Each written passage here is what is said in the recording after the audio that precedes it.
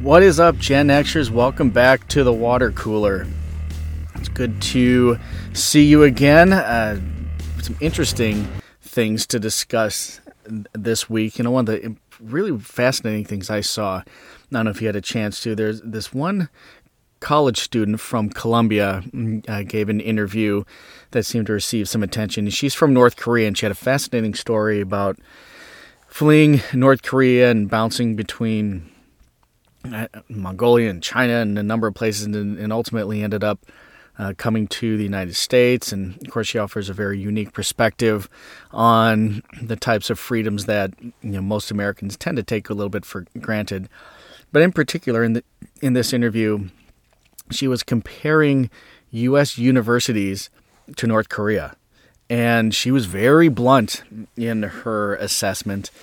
And she essentially said what she experienced in university at Columbia is kind of nothing compared to what she experienced in North Korea, and not in a good way, which is kind of sobering to hear when you know what goes on in North Korea, and that crazy potbelly dictator and his crazy sister and all the the people that have just been slaughtered. And to hear her say, not facetiously, that what she experienced was nothing, really kind of makes you listen. A couple of the examples that she gave was, again, coming from someone whose native language, his first language is not English. She was in a class, and they were going around introducing themselves and asking to give their pronouns. And it was just a concept that blew her mind. She didn't really get it. She didn't understand how a single individual could refer to themselves as they or them. It was just really, really bizarre. And she said, not solely that, but in general, she said, even North Korea is not this nuts. Which kind of tells you just how far off the American university system has gone. And you see it in the raging that happens on campus, and then in the righteous indignation on social media. But she essentially was making the point that students somewhat just, they're essentially just choose to be brainwashed, and they don't even know it. I think that was probably the one thing that really stood out to me from her message. She said they are completely brainwashed. They're choosing to be, and they have no idea because they are so caught up in their own self-righteousness, their own sanctimony, and that's how they are. And she also, I think, made an astute point that they just do not learn to think critically. And when you see the knee-jerk reactions across social media and on Twitter and in different platforms, when really anything happens, it's the rage and the illogical responses that you see and hear. It comes from someone and a group of people who do not know how to think critically. I mean, how often do you see someone raging on social media that has a good point? How often do you hear someone just spouting something that is not full of hyperbole, that actually gives an example? I mean, they don't do that. They just rely on emotion, they rely on anger, and they just stoke that over and over and over. And the media, the press, goes along with it. They're just as bad as anyone else, as the rank and file. They don't think critically. They don't look for facts. They just push their agenda. But I thought it was interesting. If you can find it, I recommend you listening to it. It's just a very interesting perspective, one that I certainly don't have, but I think it's one that kind of makes you stop and take pause. And as a Gen Xer with kids who are in high school and getting ready, it kind of makes you really worried about sending them out to a university where they could just fall into the nonsense and the cultural nonsense that goes on with gender theory and socialism and what have you.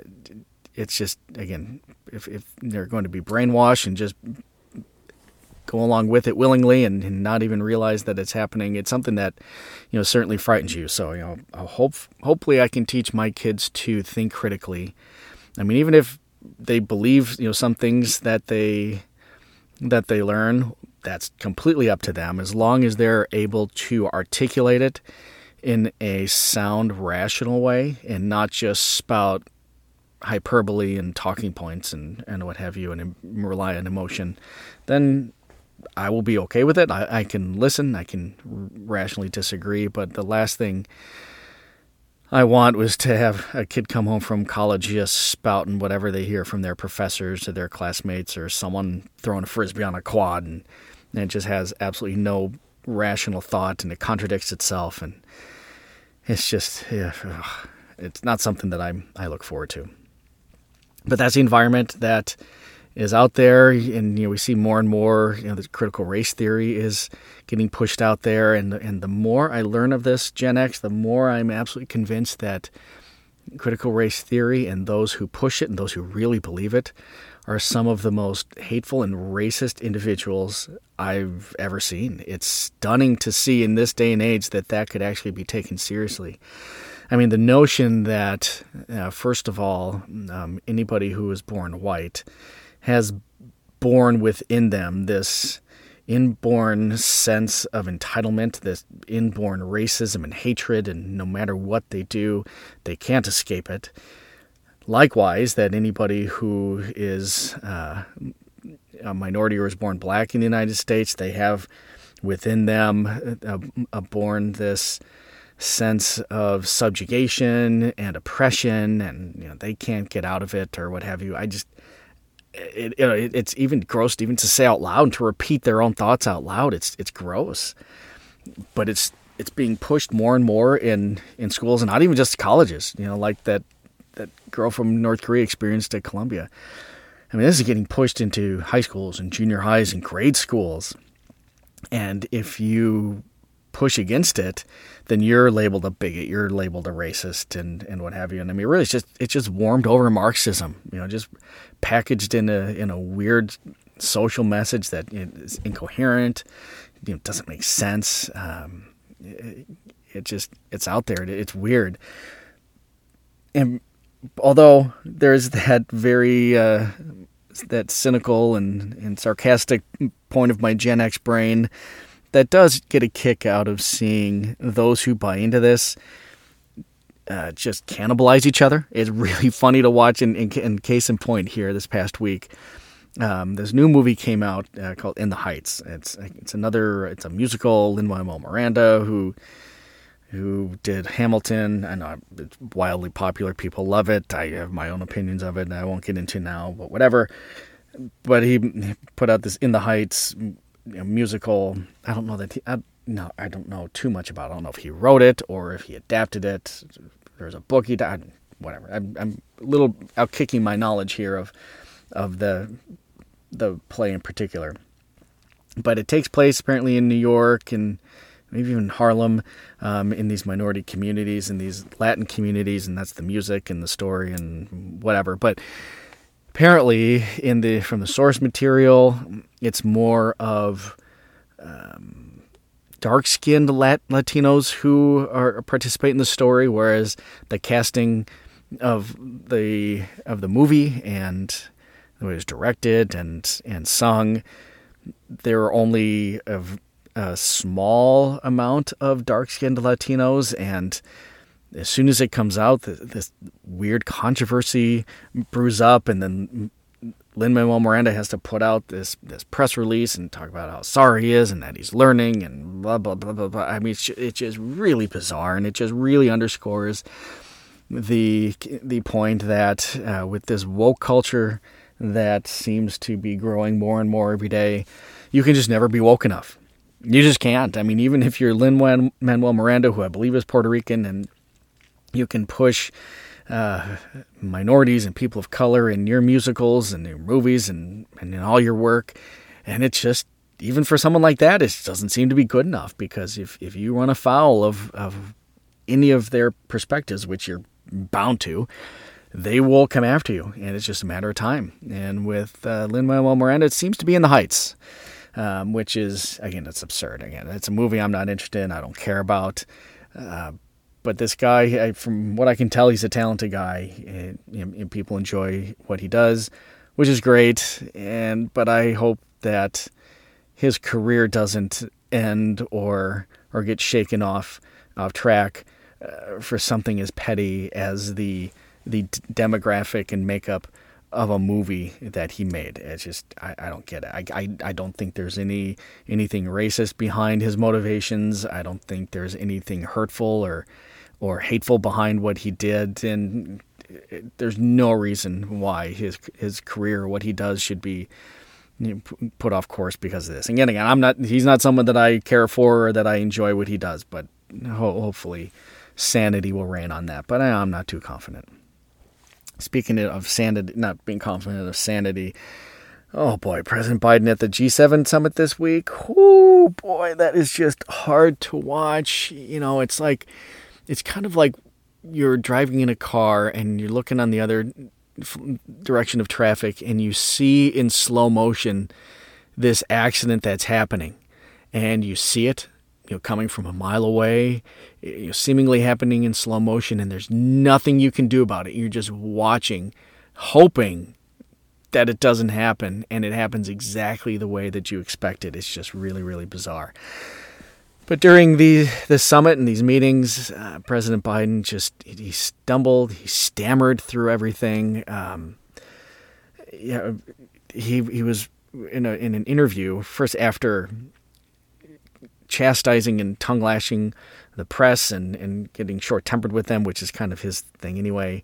But he was asked at one point what he and Vladimir Putin talked about when they met, and after he stammers through a bunch of just incoherent nonsense, and he was saying that they discussed cyber and cybersecurity, and he's just spitballing off the top of his head.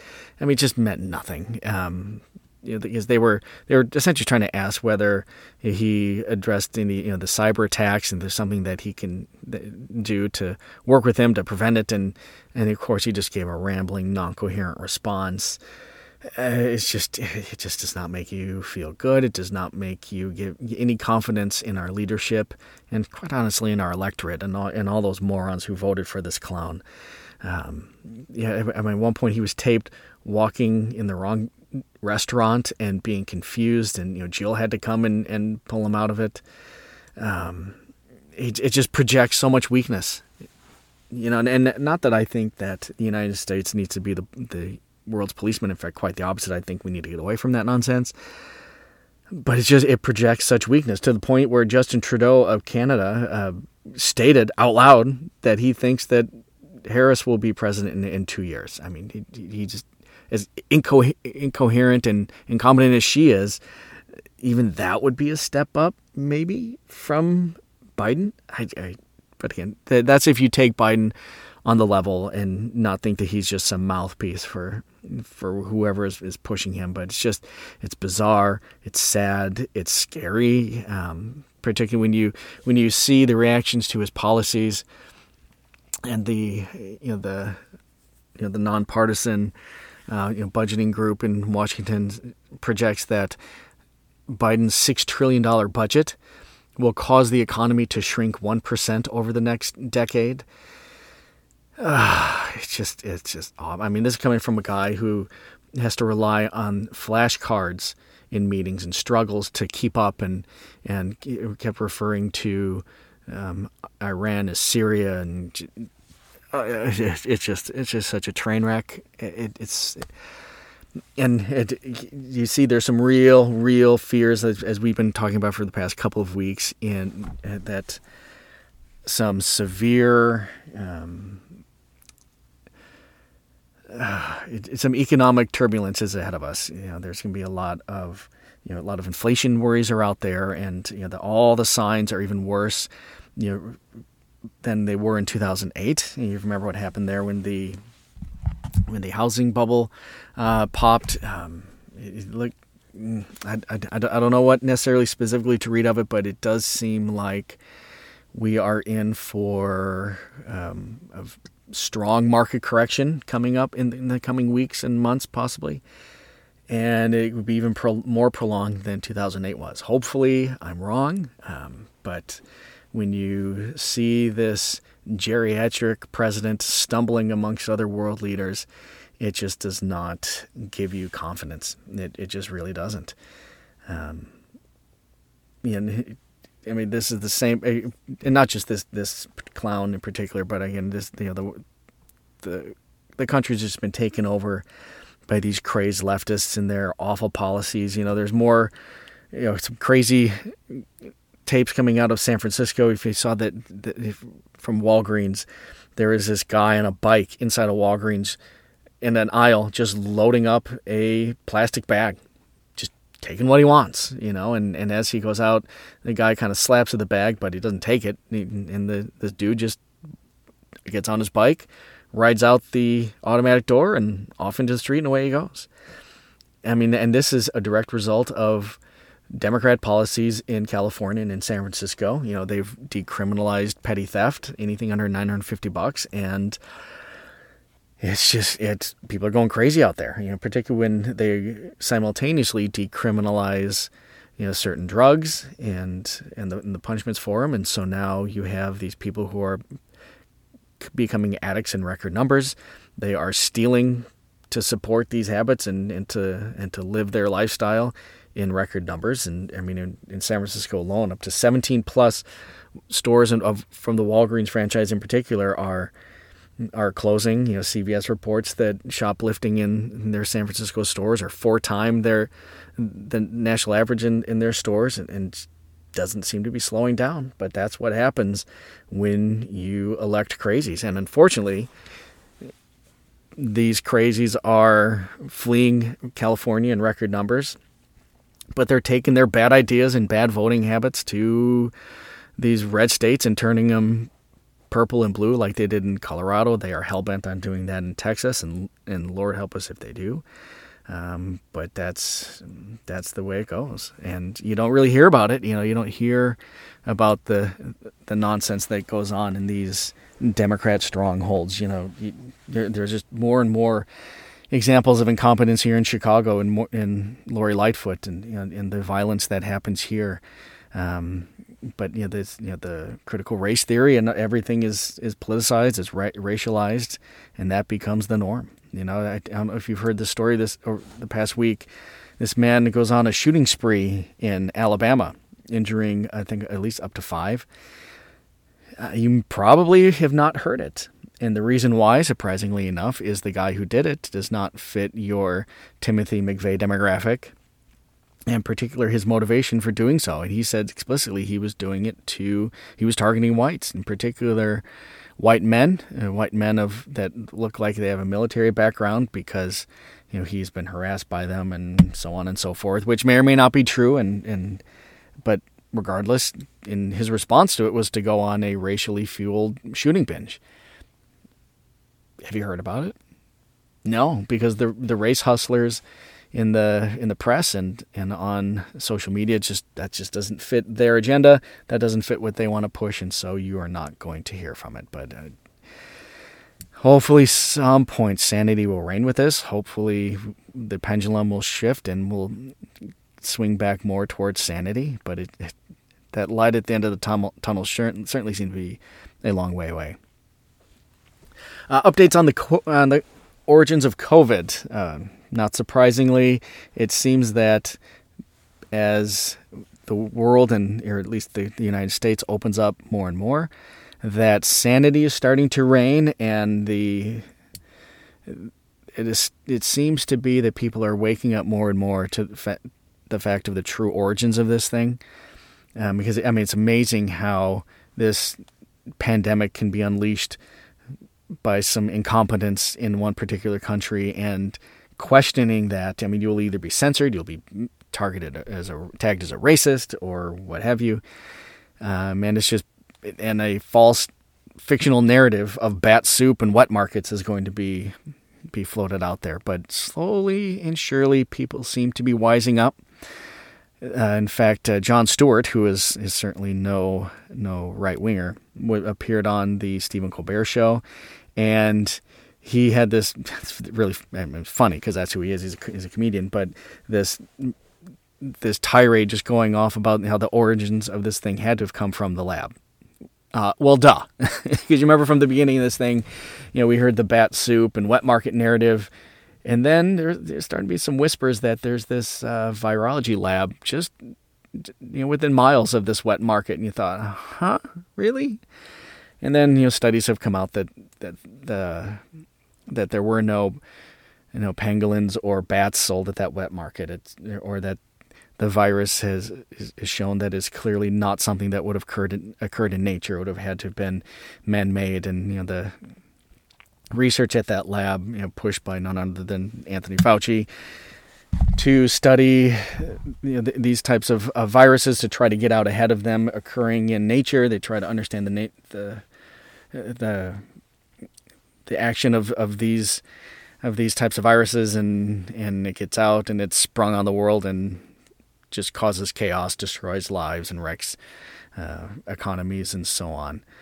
But he made the funny point of it's like saying he made a comparison between the origins of Wuhan, the virus coming from the Wuhan lab, and Hershey, Pennsylvania. Like this obesity coming from Hershey, Pennsylvania, something along the lines. If you can, again, I'm not someone to push Stephen Colbert's show, but find that clip, watch it, and have yourself a good laugh. But he essentially makes a point that's only logical. Well, yeah, duh, no kidding. So, again, but this is an opinion, even by Jon Stewart, that would have been censored, weeks ago. But it's something. It's on late night talk shows, and now it's played up for yucks. But for us sane Gen Xers, it hasn't been playing for yucks for the past year. We've wanted accountability, we wanted honesty, we wanted transparency, and we didn't get it.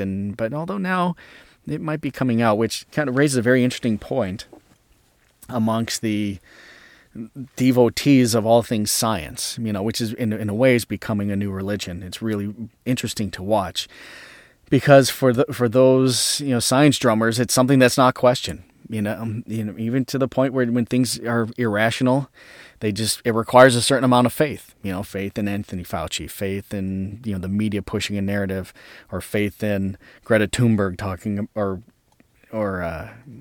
Al Gore talking about climate change, global warming, or whatever. It requires a certain amount of faith, and you just do not question the expertise of these clowns. But the interesting thing about this pandemic, because now all the signs seem to be that this came from a lab and it was man-made, that while everybody is praising science for helping to treat people and to quickly bring some vaccines to the market and to people to be able to combat this thing, but there's also something that was sprung on us by science. It was. It came from a lab. It came from experiments on viruses and testing on viruses. So science had to find a way to solve a problem caused by science. I think that's something that a lot of folks who either don't think critically on their own or are hardcore leftists, it's something they're going to have to reconcile in their science-loving brains, that this was something that was sprung on the world by science, and it shows you in a clear example of the limits to our understanding, a limit, to our smarts as humans, and it shows you that we don't have all answers through science. We just don't. As much as people like to think that science has told us the beginnings of the earth and all the inner workings, our understanding of science and the nature of the world and universe is so limited compared to what is out there. And this is an example of it. But I think Jon Stewart either wittingly or unwittingly highlighted some very interesting points that will have to be reconciled with as we go forward. But there are also interestingly enough, a CDC panel started holding hearings on the COVID-19 vaccines and rare heart issues. It'll be interesting to watch this because people definitely have some high confidence in this vaccine. They say it's tested in science and blah blah blah blah blah. Well, I mean, not to the extent that other vaccines are. There's still quite a bit of unknown, particularly when it comes to teens and juveniles, taking the virus. There are certainly lots of questions and red flags and worries about side effects for these things, whether it's heart issues or blood clotting or what have you. And I certainly hope that this doesn't develop into a huge problem as time goes on, because it seems like it may. Hopefully not. Hopefully it's closely correlates to other flu vaccines, fighting other flu strains, and it won't have any kind of long-lasting, widespread issues in the future. But it certainly could, because there's a lot that we don't know about it, but we shall see. Now, lastly, that one of my favorite stories over the past week is there was a reemergence of our old friend Jeffrey Toobin on CNN. Boy, if you thought in this post-Me Too era that a dude on CNN pleasuring himself on a Zoom call would be enough to get someone fired and canceled, you underestimate the inner workings of CNN and the left-wing machine, because although Louis C.K. can still remain canceled for doing something similar years and years ago, Jeffrey Toobin just down a few mere months, and he has resurrected himself on CNN, imagining the self-tubining he had when he went home that day after coming back from the ashes.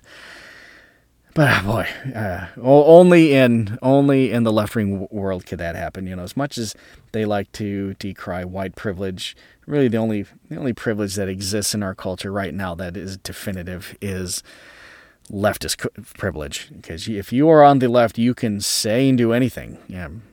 Like Lin-Manuel Miranda, if that were anyone else, they probably would be canceled by now. But maybe not so much. Jeffrey Toobin can whack it on a Zoom call, and he's not going to be canceled. But some other, if a comedian does it, says something they don't like, their whole world is just shattered, and they are taken down.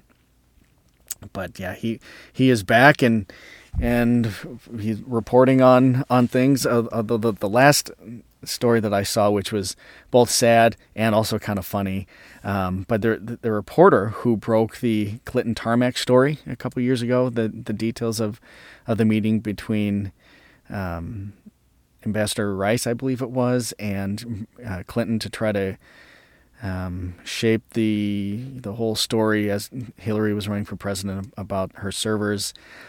And it showed that there was a real collusion, between the media and the Obama administration and a candidate for president.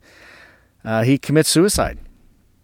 Another death, another suicide associated with the Clintons. Boy, if you are anywhere around the Clintons, and if you run afoul of them, the chances of suicide are shockingly high, particularly compared to the populace at large. And the list of names of lives that are destroyed associated with the Clintons just continues to grow. That's a story that I will continue to watch. Again, do I think that his suicide had anything, or his death, they're investigating it, so I can't necessarily call it a suicide, but do I think that necessarily had anything to do with the Clintons? Honestly, probably not. But it's impossible to ignore the correlation and the death count that follows that family, that couple. It is just dumbfounding. It's staggering. So it's at least worthwhile to ask the questions and keep an eye on it. Do I think there's any connection? No, I don't. But it's something that certainly cause a bit of a chuckle. Although it's sad that the guy died. That's a shame. I'm sure there's a family mourning out there, and there's no good that comes from that. But I certainly hope that I'm right that this was not associated with the Clinton death machine. But we shall see. I've been wrong before. Anyway, that's all I have for today. I'm going to go get another drink of water and then get back to work, and I will see you next time. Till then, stay cool, Gen X.